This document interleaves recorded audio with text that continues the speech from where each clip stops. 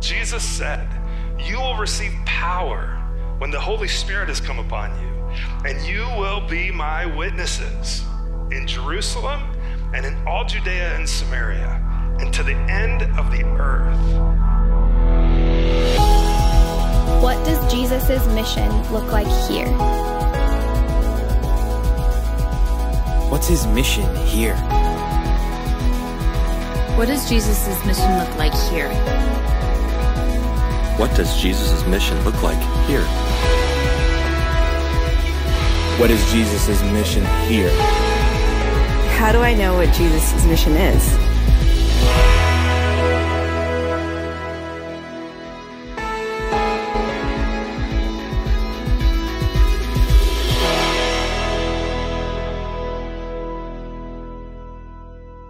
We are in the New Testament book of Acts. And as we've been journeying through the book of Acts, we've been following this guy named Paul, who goes on, these missionary journeys, these church planting journeys.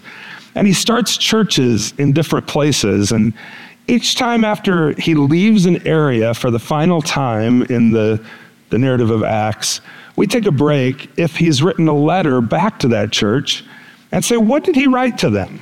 Well, today we're going to look, the last time we were in Acts, Paul left Ephesus. And so now we're going to look at the letter he wrote to that church 6 years later after he left.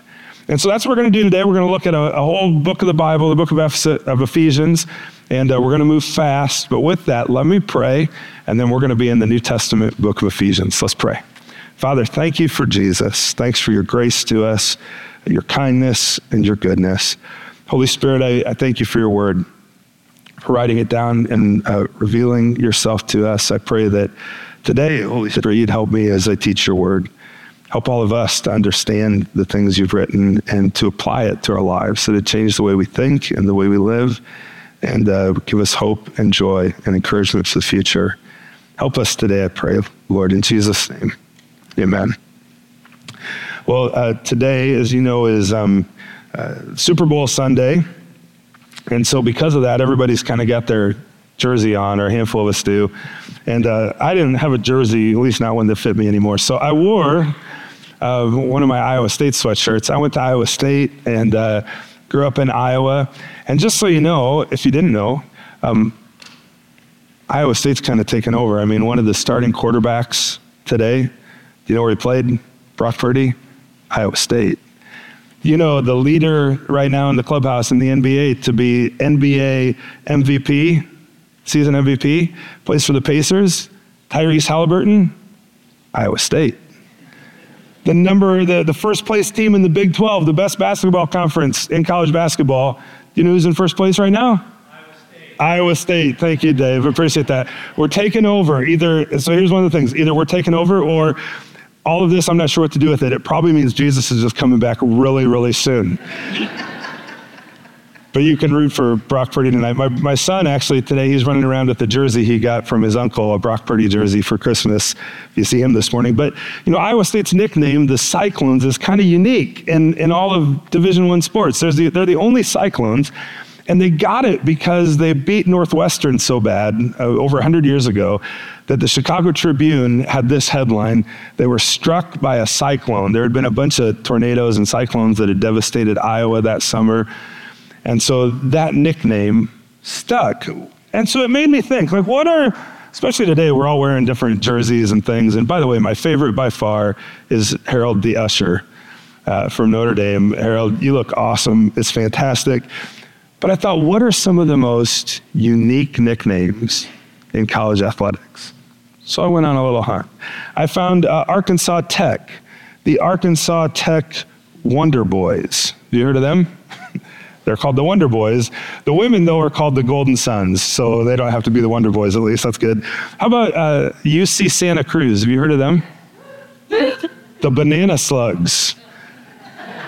Does that strike fear in your heart? We got to play the Banana Slugs today. Oh, man, it's going to be rough.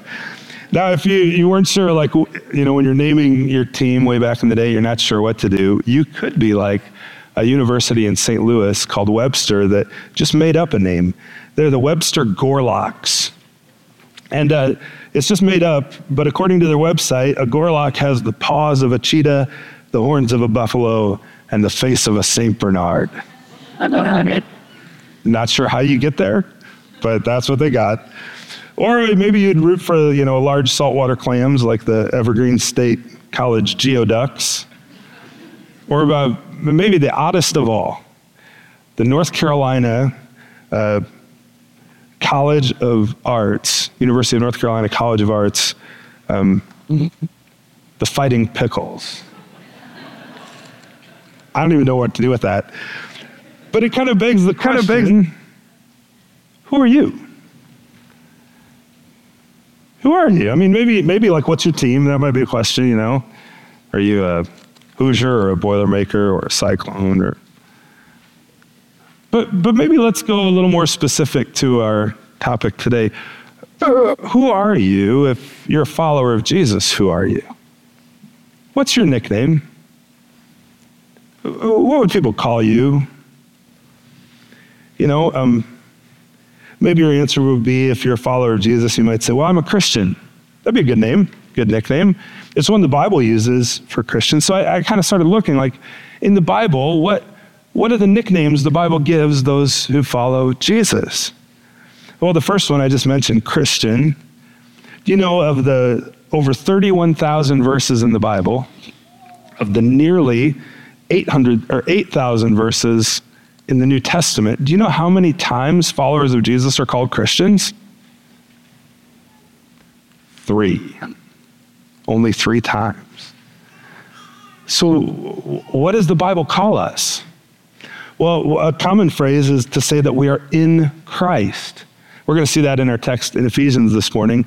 It says that we're in Christ over 200 times. Over 200 times we're in Christ, in Jesus, in Him, in the Beloved. Another term that has those same numbers is a disciple. Somebody who's growing to become like their teacher, to become like Jesus. In fact, that's because of being disciples, that's why we're called Christians, Christians, little Christs. And then another one that comes up often is the term saint. Saint shows up 61 times in the New Testament. That's what the Bible nicknames those who follow Jesus. And you might be thinking, I'm no saint. I'm me. Well, if you've trusted Jesus, if you've repented of your sin and become a follower of His, you are a saint. You are. In fact, you're called that 20 times more often than you're called a Christian. Well, today in the New Testament book of Ephesians, we're going to look at what Paul writes to the church there. And one of the things we're going to see is that Ephesians is all about who you are and whose you are. That's what Ephesians is all about. And as we begin Ephesians, if you got your Bible, you can open up there. Ephesians is first about you in Christ. If you're not familiar with your Bible, or if you got an app, you can use that too, but it's towards the back.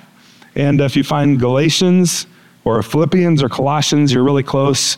Just think, go eat popcorn. Galatians, Ephesians, Philippians, Colossians. It's kind of a little memory trick for you to know the order. But friend, if you've repented of your sin and turned to faith in Jesus, well, let's look at what Paul writes to the church in Ephesus. Because he would write to us in the same way. He says, Paul, this is, by the way, how they wrote letters. We write like, dear so-and-so. They would start off with who was writing. Paul, an apostle of Jesus Christ by the will of God, to the saints who are in Ephesus. Notice what he calls them. He doesn't say to the Christians in Ephesus. He says, the saints. The saints. Those who are faithful in Christ Jesus. There's that in Christ. Grace to you and peace from God our Father and the Lord Jesus Christ. Again, if you've repented of your sin, you are a saint. And what's happening, what Paul's going to write about here is that once you're in Christ, if you become a Christian, see, I grew up in a church where it was kind of like if you went to church, you were a Christian. If you did enough good things, you were a Christian. The Bible says something totally different. The Bible says you actually have to put your faith in Christ, repent, which means to turn Turn to him in faith, and that makes you a Christian, not anything you do other than faith. And when you do that, you become a saint. And then what Paul's going to write about in this letter is he's going to tell them what's happening when you're in Christ is God is restoring you back into the perfect image he's created you as and with. In fact, this was God's plan from the very beginning, this whole idea of an identity. And it comes up from this term imago Dei. That's a kind of churchy sounding word, isn't it? Imago Dei means image of God. It's a Latin term. And Christians have used it for centuries to describe something that shows up right away in the beginning of the Bible in Genesis chapter 1, the image of God in humanity. It's a term that's been used to refer to our likeness, that we're like God. And the image of God in us is the one thing that sets humanity apart from every other thing God created. It means you and I are his crown jewel of all creation. We're the only things in all creation that bear his image, that bear his likeness. And every human being, since the very beginning, has borne the image of God. From the moment of conception to the grave, throughout all eternity, we bear the image of God. That's where your worth and dignity and value is found. No matter who you are, no matter what you've done, no matter what's been done to you, no matter your intellect, no matter your age, no matter the color of your skin, no matter your family, you have value and dignity and worth to God. He loves you because you bear his image. If you don't believe me, and by the way, that's why we always say as a church, all people matter. All people matter because they matter to God and bear his image. And it's all rooted back here in Genesis chapter 1. After God created everything, he looked at creation and said, there's something missing. And so then he says, let us make man in our image. Mankind, meaning after our likeness. And let them have dominion over the fish of the sea and over the birds of the heavens and over the livestock and over all the earth and over every creeping thing that creeps on the earth. Notice this pattern. He starts off with their identity. They're made in his image. And then he talks about their activity, have dominion over all the earth. And he repeats it just in case we might forget it. Verse 27, the very next verse. So God created man in his own image. In the image of God, he created him. Male and female, he created them. Every one of us bear God's image. That's your identity. And then he gives activity. So God blessed them, and God said to them, be fruitful, multiply, fill the earth, and subdue it. Have dominion over the fish of the sea and over the birds of the heavens and over every living thing that moves on the earth. Those of you who like to fish and who like to hunt and have dominion over the fish of the sea and every creeping thing that creeps on the earth, you're living out your image bearing. You really are. That's what God told us to do. And that pattern, though, of identity and image bearer and then activity is one to keep in mind here as we dive into Ephesians. So let's dive back in.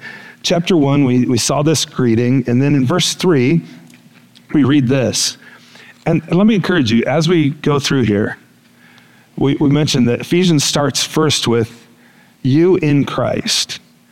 I would encourage you, I've kind of done this in my Bible, like every time here in Ephesians that you see the phrase in him, in Christ, in Jesus, in the beloved, like to underline it or mark it somehow. And just notice how many times Paul says this. He says, blessed be the God and Father of our Lord Jesus Christ, who has blessed us. There's number one. I should have like a bell that rings each time.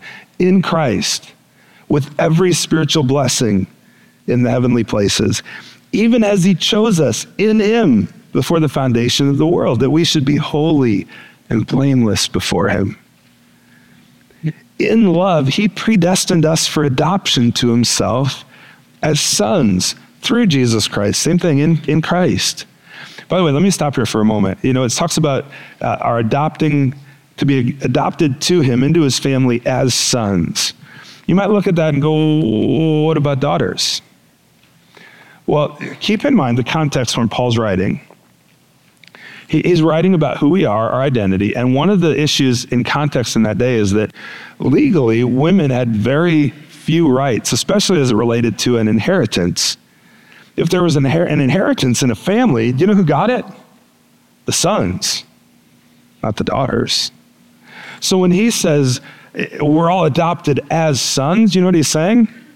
He's saying all of us, no matter who you are, if you've trusted Christ, male, female, everyone in between, we're adopted as sons. We get the inheritance. We get the spiritual blessings in Christ.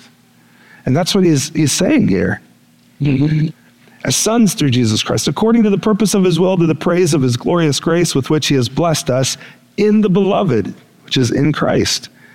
Verse 7, in him we have redemption through his blood, the forgiveness of our trespasses according to the riches of his grace, which he has lavished upon us in all wisdom and insight, making known to us the mystery of his will, according to the purpose which he set forth in Christ, as a plan for the fullness of time to unite all things in him, things in heaven and on earth.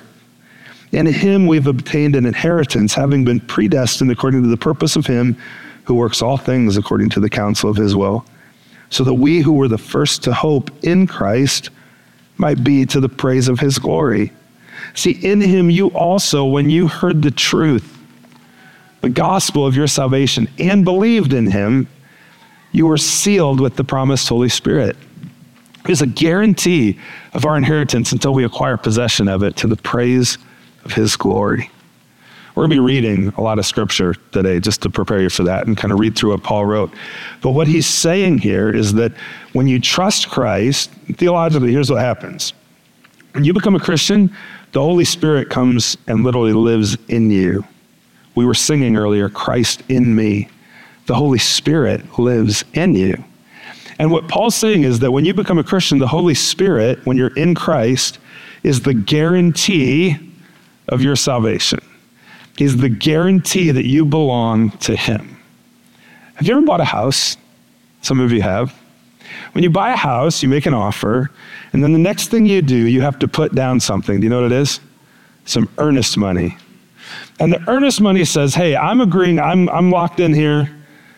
I'm going to follow through and see this through, to purchase this house. And if I don't, well, then I guess you get my earnest money, whether it's $500 or $5,000, whatever it is. What Paul's saying here is that the Holy Spirit is God's earnest money to complete what he started in you when you trust him. And if you think about it in that way, if he's the guarantee of our salvation yet to come, it'd be like God saying, well, if this doesn't happen, then I guess I forfeit the Spirit, which is not remotely possible. So you are so safe in Christ if you've trusted him. See, Paul's building into our identity. He's saying this is who we are in Christ. He's talking about identity. By identity, here's what we mean. A team has an identity, right? That's why you wear a jersey, things like that. But in an identity, it's who you are. It's who you are individually, but it's also who we are as God's people. It's who we are. Theologically, this is called ontology. It's just the nature of being. And Paul starts to unpack all these things in the next chapter. So let's keep reading in chapter 2. He starts off with some statements of identity. He says, you were dead. Notice he starts past tense. He's writing to people who've trusted Christ. He's writing to the saints. And he's saying, you are dead. You are dead in the trespasses and sins in which you once walked. You were following the course of this world, following the prince of the power of the air, the spirit that's now at work in the sons of disobedience. Oh, the prince of the power of the air is the enemy. That's Satan. And that Jesus said, if you're not for me, you're against me.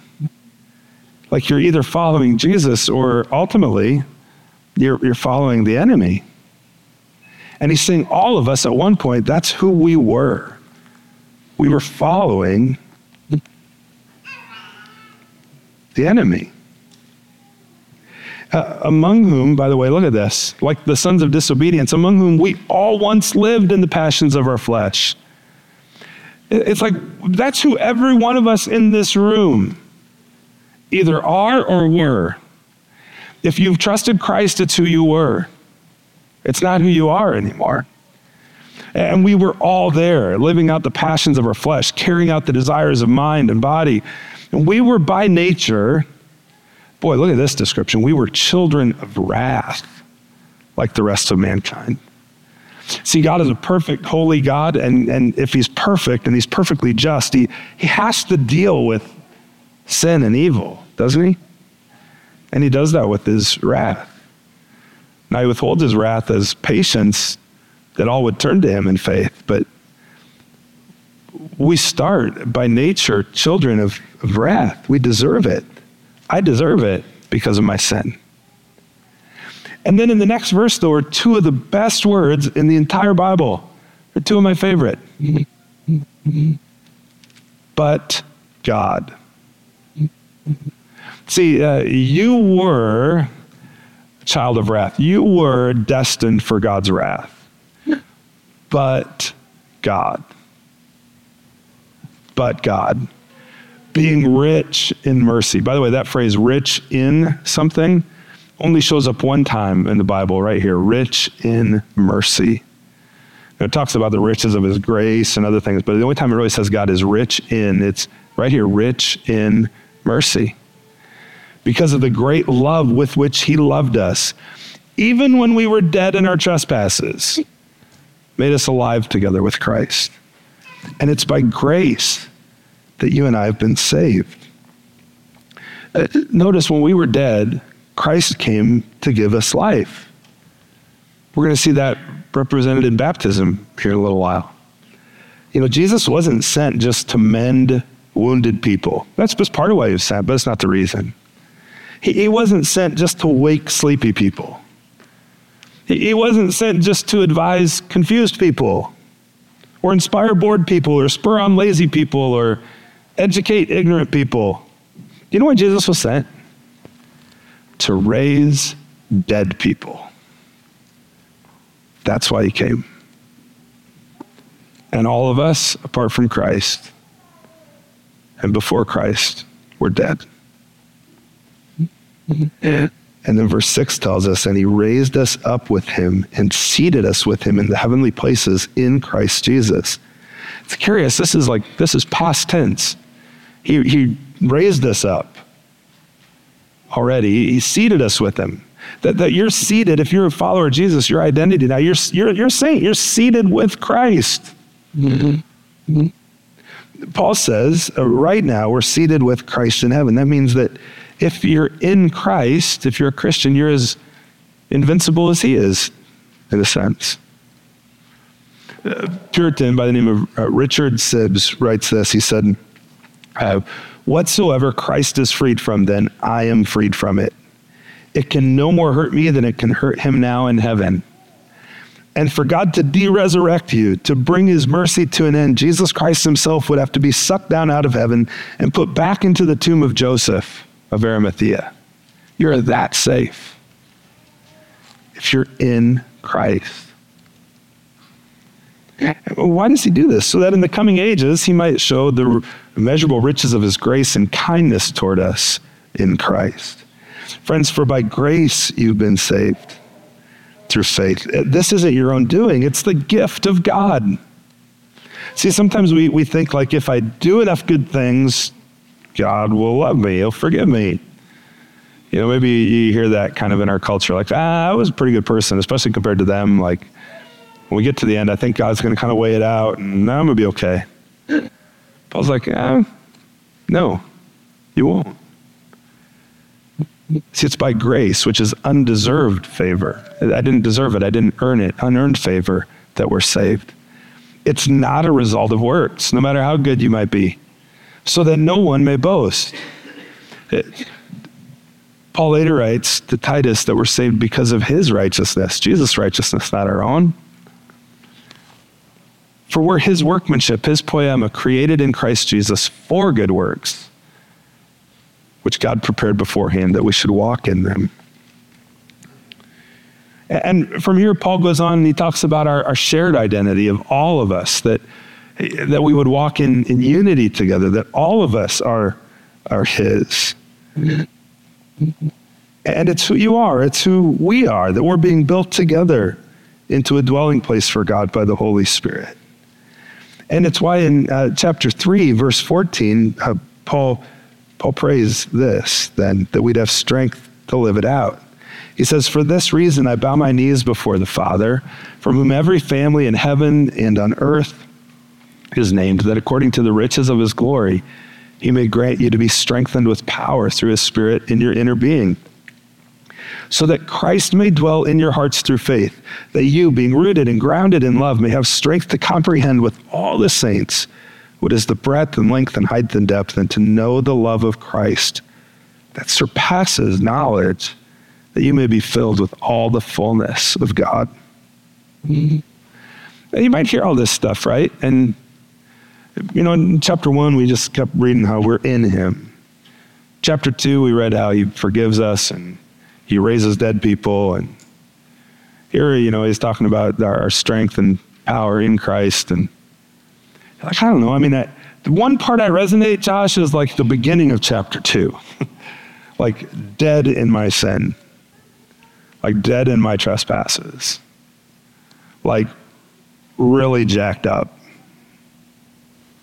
Yeah, I relate to that. But all this other stuff, really? Like he would change me, accept me, and do that in me and with me?